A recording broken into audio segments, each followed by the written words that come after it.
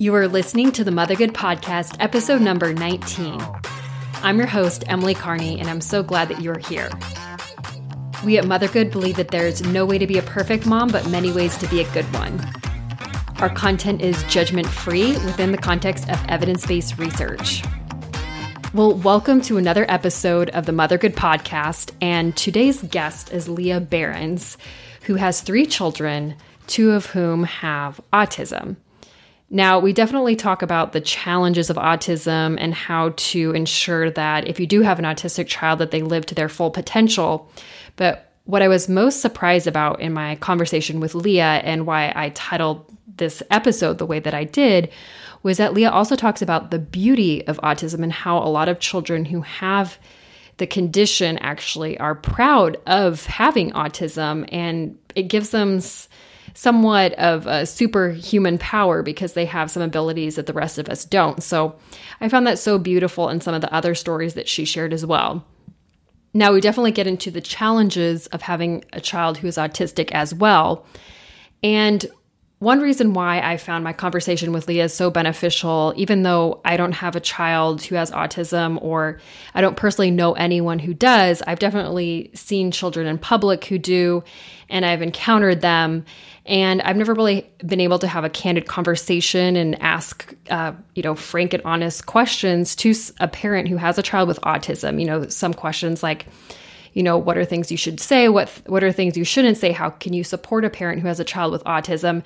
And just also learning more about the condition itself, what it's like to be a parent to a child who has autism, what a day in the typical life looks like, what kinds of therapy are available, what kinds of things you have to do when it comes to sending your child to school and doctor's appointment, getting diagnosis, all that. So even if you personally don't have a child or know someone who has a child with autism, I think you would find this episode very beneficial and enlightening, just to open your eyes to the entire world of autism. And also in case you might run into a parent on the street who is struggling, and you could just kind of give them some words of encouragement, as Leah describes in this episode.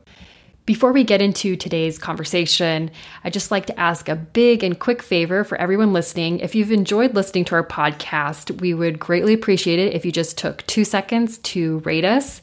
Just scroll down in whatever app you're listening to us in, and you'll see stars and ratings. And all you have to do is just click the 5 stars, and you'll be done in just one click. So you can even do it right now as we're talking, and then it'll instantly be done. So anyway, we really appreciate it so much.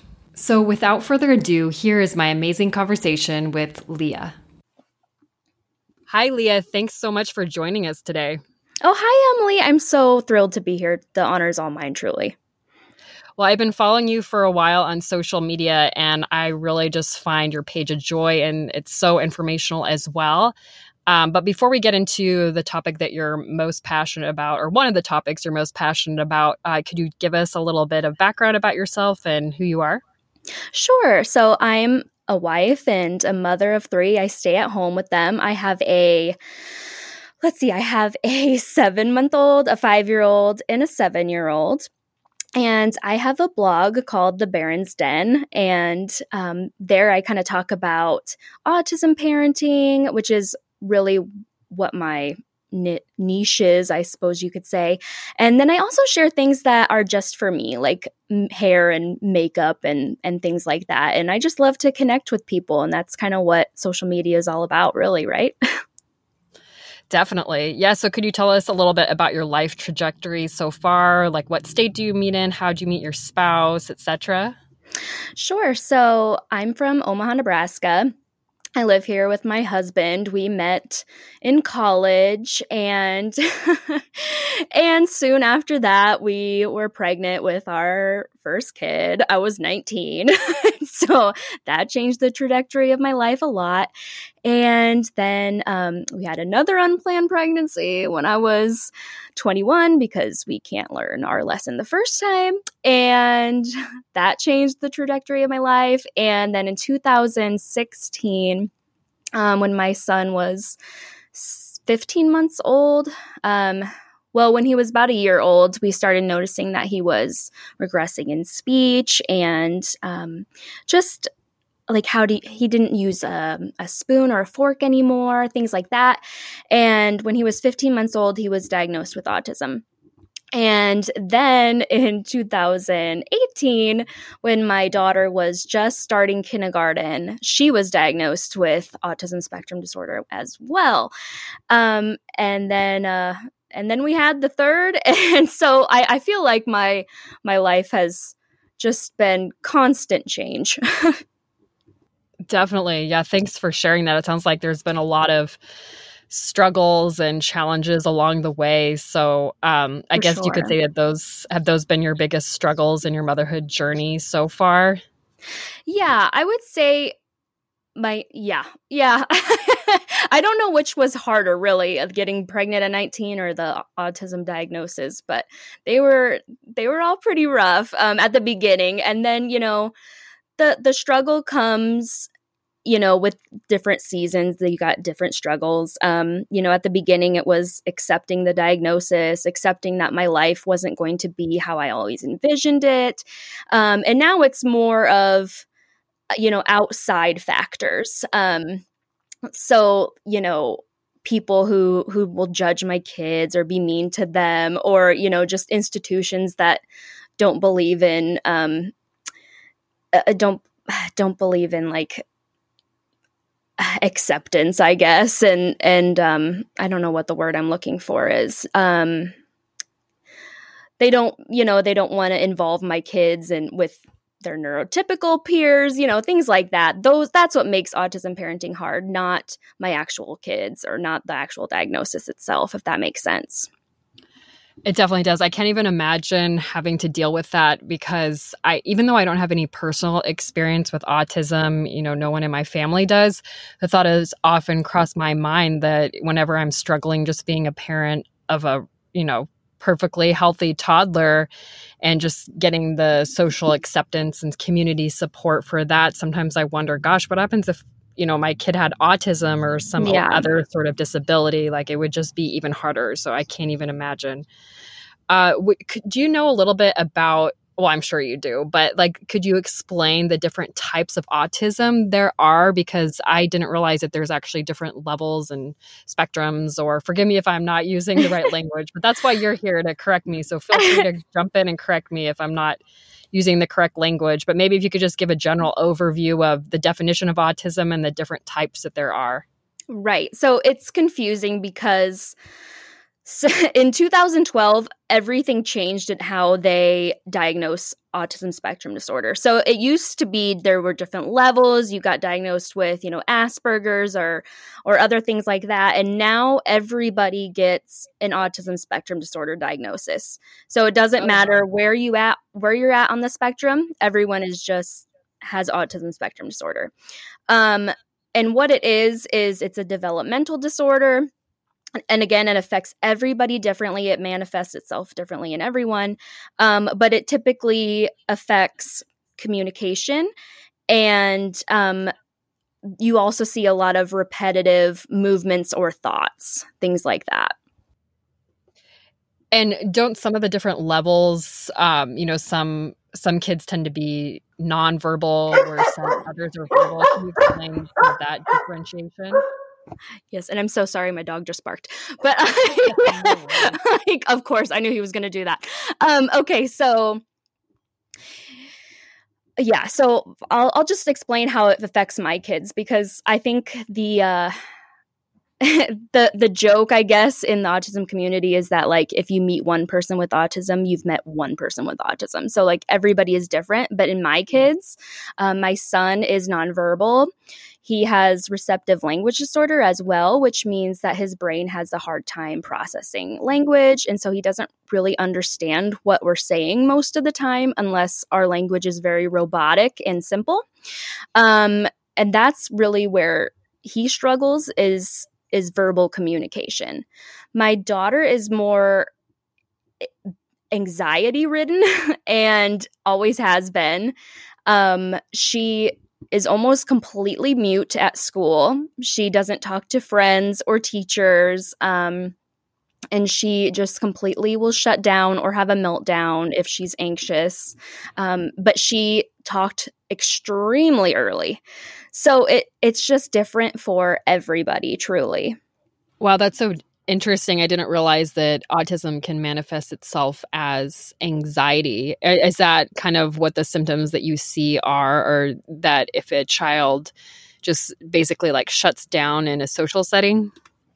Oh, yeah. So, anxiety and autism and ADHD, they're kind of all within the same bubble. So, like, if you have one of them, you typically probably have symptoms of all of them. Like, you can pick out, that's why it's so confusing. Well, my son didn't talk till this age, but he's not autistic. But it's a very fine line, and that's why it takes so long to get a diagnosis for our kids. And there's kind of this whole culture happening right now where it's, for my daughter especially, who's considered high functioning, it's hard for her to get a medical diagnosis because she is now viewed as like, oh, well, she's just anxious. But she also is like, obsessive compulsive, and it manifests itself so much to where it affects her everyday life, every single day, everything she does. There's an autism symptom in everything she does. So everybody can have like little symptoms of something, but it's how it manifests, I think, is the important part. And autism is so confusing because we don't actually know like what it is. You know what I'm saying? Like we don't know what causes it. And it looks so differently in everybody. So it's hard to define it, and it's hard to diagnose, and it's different for everybody. So it's kind of hard to talk about. Right. I was reading up a little bit about autism before this podcast, and I found it surprising that there's no actual test for autism. It's just based on behavioral, and how the child is behaving during the day or whatnot. So I found that was kind of interesting because it's a medical disease, but you can't diagnose it with any sort of test, I guess. Yeah, exactly. And I mean, yeah, exactly. And you're going to a doctor who will only see them for an hour, So it's like, how can you judge that in an hour when, the parents were with them every day? I know some parents take, especially girls. So I think it's like I can't remember the exact statistic, but there's a lot more boys that are diagnosed with autism than girls. And it's because it manifests itself in girls differently. So girls are social creatures. We want to connect with our peers. It's just in our nature. However, men, I mean, if you have known any man, you know that they could be with their friends and not say a word and have the best time. But women are not like that. We're social beings. And so it's harder to see in girls and in women. And so for people like my daughter, they're not getting a diagnosis medically because like, oh, well, she can talk, so she's fine, but it's like, well, there's deeper rooted issues here, and it's a tricky line to cross for sure. I was reading too that I guess the Center for Disease Control and Prevention, that they say that autism doesn't occur as frequently in girls. So I wonder if that's part of it too. But I was actually pretty shocked at the statistics for autism. Maybe it's a higher number now that they're including, Asperger's, as you said, and other levels of autism, that I guess it's 1 in 42 for boys and 1 in 189 for girls. That's from the CDC. I was pretty shocked. Like that's a high number. Yeah. And like I said, and it's really, I truly believe this in my soul, is that it just looks different in girls. Like I had no idea Mia was autistic until around preschool age, when I started noticing she couldn't start a conversation and she couldn't keep a conversation going, and she couldn't, she just had no idea how to interact with kids. It was like it was like she had never done it before. And so once those social, I guess, expectations were put on her, that's when I started noticing that she was falling short. Whereas Jay, it was very obvious very early on. And I think that's the difference.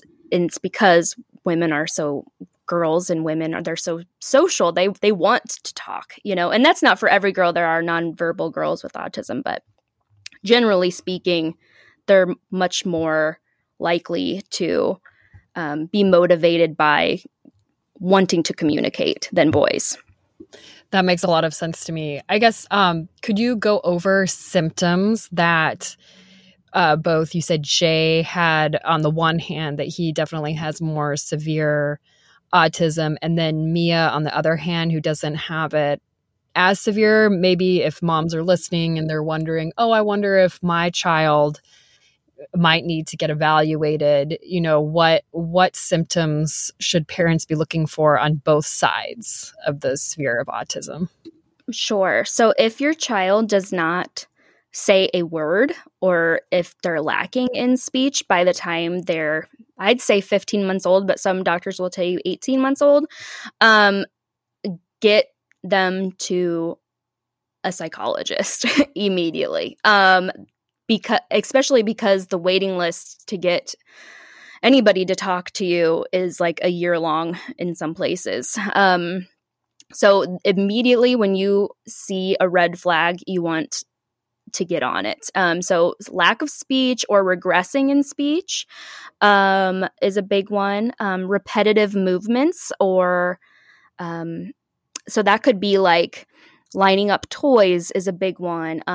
Hand flapping is another one, or spinning different parts of toys, not playing with toys appropriately. So like Jay wouldn't know. Hand flapping. Sorry to stop you there. No, that's fine. So it's literally exactly what it sounds like. So kids will take their hands and kind of flap them like wings almost.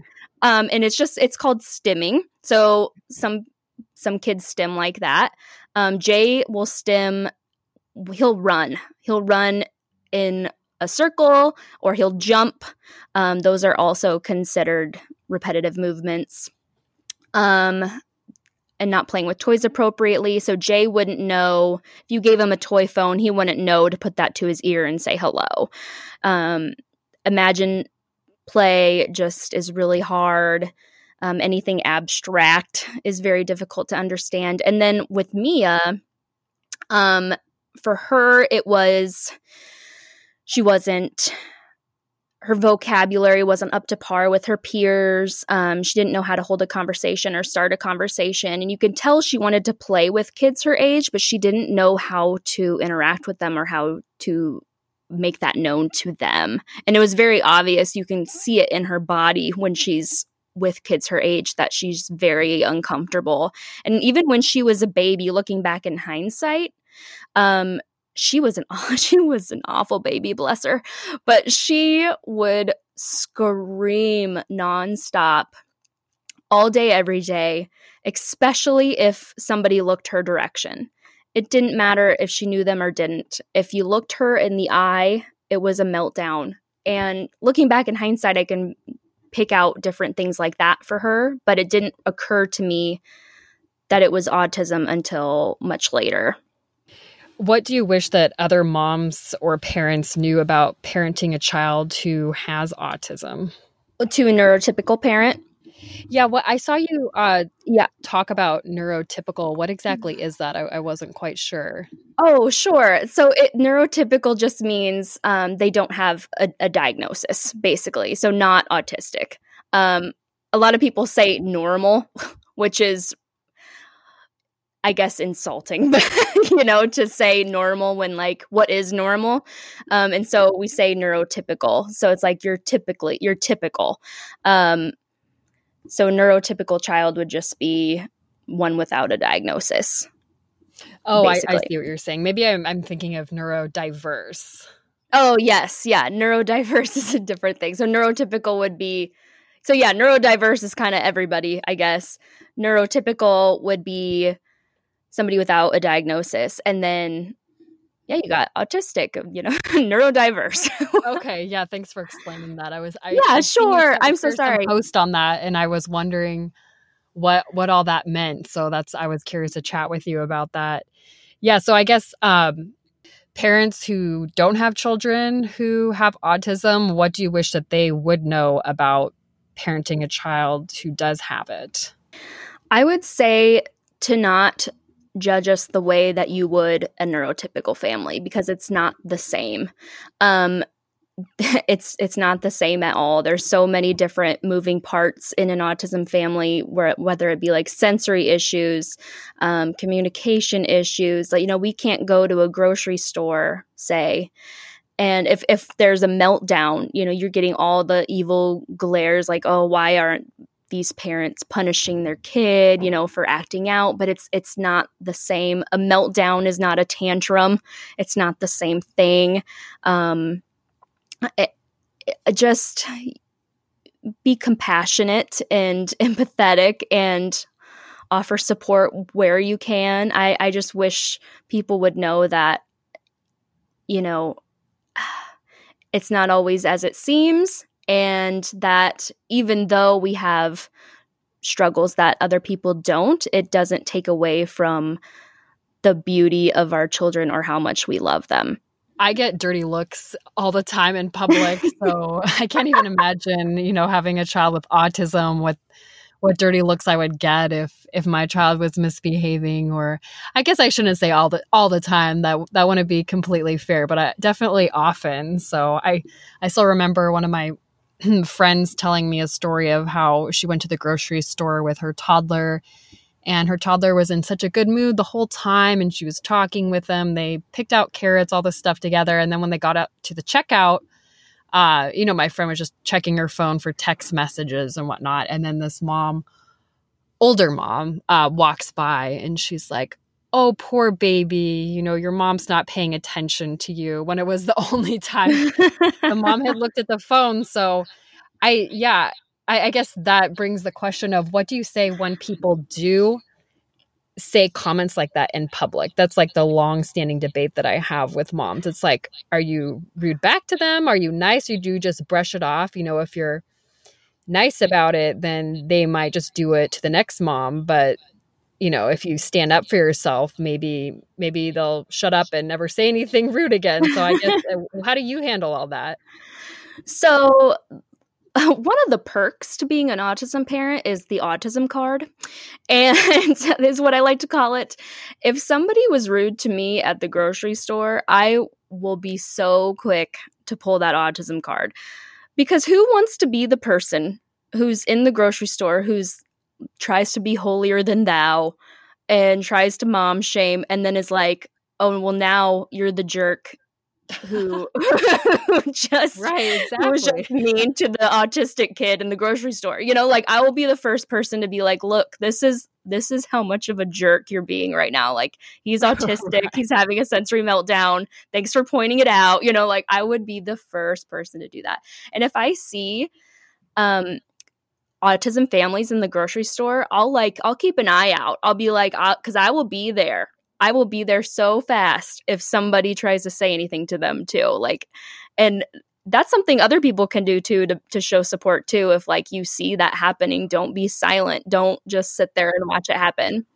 Yeah. That's such a good point. And then hopefully that person will think twice before saying it to another parent. Like, maybe they'll think, oh, maybe this child has autism, or I don't want to make that judgment call, or maybe they're just having a bad day. But yeah, exactly. I guess in summary, the community just needs to be less judgmental. Yes, I think in general, yeah, absolutely.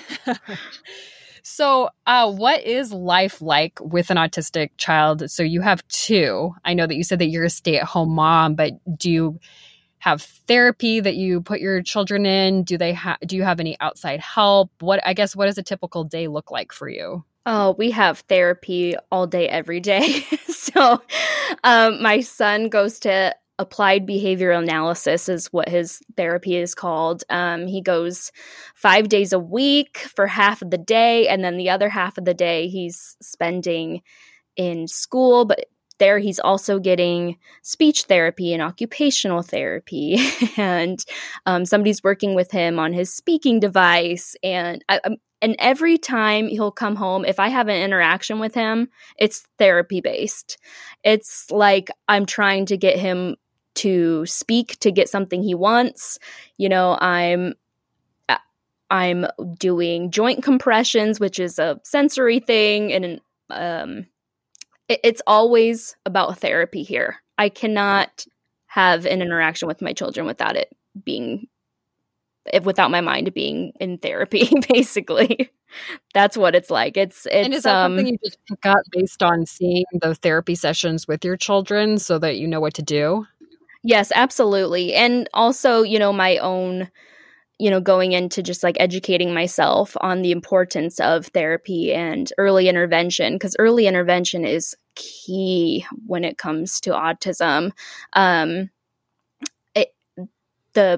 It's so important, and I cannot stress that enough. And so I really have to have everything be therapy, because the idea is you don't want. I read something one time where it's like, I don't want my kid to not be autistic. I want my kid to grow up to be an autistic adult that doesn't struggle. And that really is the goal when they're young. And that's on your mind at all times. So it can be very emotionally draining, I would say, but it's still fun. It's still a good life, but it's just, we go through the motions a lot more, I think, of anxiety and stuff like that. Yes, I don't have that much experience with that type of therapy, but I'm a big advocate of physical therapy. So if it's anything like that, oh yeah, I'm sure it's really exciting. Yeah. What would you tell a parent if they suspect that their child has autism, but they're kind of putting off the appointment? Maybe they just don't want to face reality. What words of advice would you give them, and kind of the encouragement that you would tell them? I would say that, like, say you go and it's nothing, then great. But say you don't go at all and it's something, that's a huge detriment to their prognosis as adults, and you're doing them a huge disservice.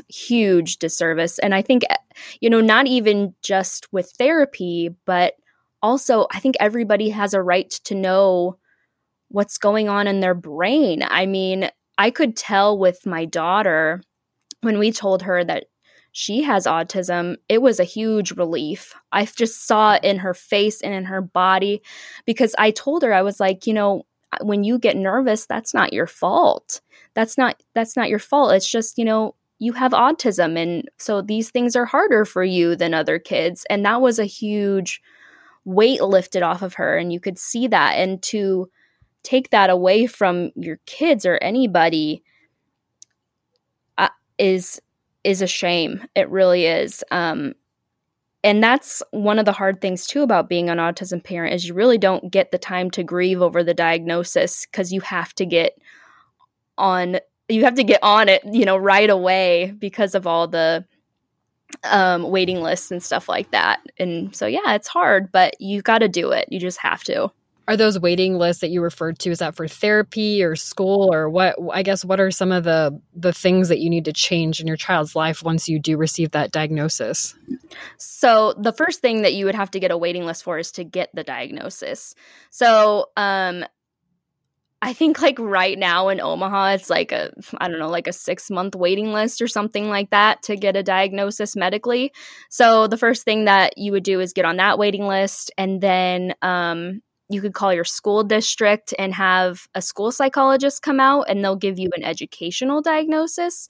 And if they're young enough, then they'll get early intervention at home for free, which is great. And not a lot of people know that. And so there are ways to get them help while being on waiting lists. But yeah, and then after you get the diagnosis educationally, then I would say to put them on every waiting list you can think of: applied behavior analysis, speech therapy, occupational therapy,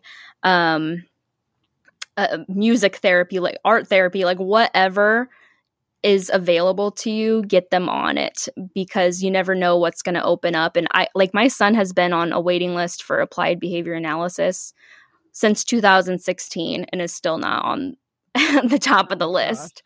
Yeah. So it's so important to not put it off. It's crucial. So does the state have to give that diagnosis? Is that why there's a waiting list? No, it's a lack of therapists, really. And that's really it. It's kind of a crisis, really. There's just not enough. Therapist that gives like the medical diagnosis. And then you also, if you need the assistance in school, then you need the state to diagnose you as well. Is that kind of how that works? Correct. Yes. If anything that goes through school, you need the school psychologist to give you a diagnosis. So there are kids with a medical diagnosis that can't get an educational one, and vice versa. So Jay has both. So Jay has both an educational diagnosis and a medical diagnosis. Mia only has an educational diagnosis, which is a long story. But yeah, so it's different for everyone because you got to meet certain criteria, and like it's confusing for sure. But everything that goes through school, yeah, it has to be diagnosed through them. And then those different types of therapy, is that through the school, or is that just something that's covered by your insurance? Both. So my kids have speech therapy and like occupational therapy and stuff through school, but like Jay also has applied behavior analysis and speech and occupational therapy outside of school as well. And so that's what we go through our insurance. Is anything outside of school goes through our insurance. Anything inside of school, they have to provide for us. That makes a lot of sense. So I've been wondering this for a while, and I'm sure maybe Google can tell me, but I'm not sure because I've tried looking this up and I couldn't really find a good answer. But what is the socially acceptable term for a child with autism or a child with special needs? Is it still special needs, or is that kind of outdated? What's, I guess, the politically correct term nowadays? I am so glad you asked this question because I get it a lot, because I use everything. Like I say like child with autism or autistic. I lean towards more autistic because here's the thing. When in regards to autism, not all special needs, but autism specifically, most people with autism prefer the term autistic because it's so all-consuming that it's a part of who you are. And to say the only people who really push first language in regards to autism are people who are not autistic. Basically, the thing is like, well, you wouldn't say like my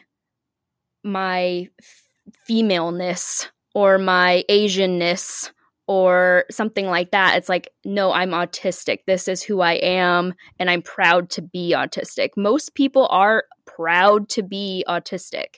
And I think that's where the misconception is that like, oh, it's this like big, dark, scary thing that's coming out to get your children or whatever. But like most people are very proud, and it makes them who they are. It makes my kids who they are. They wouldn't be the people that they are without being autistic. And so I would say to be safe, I always tell people to be safe. You can say person with autism, but you can always ask that individual person who you're talking to or referring to what they prefer as how they identify, I guess.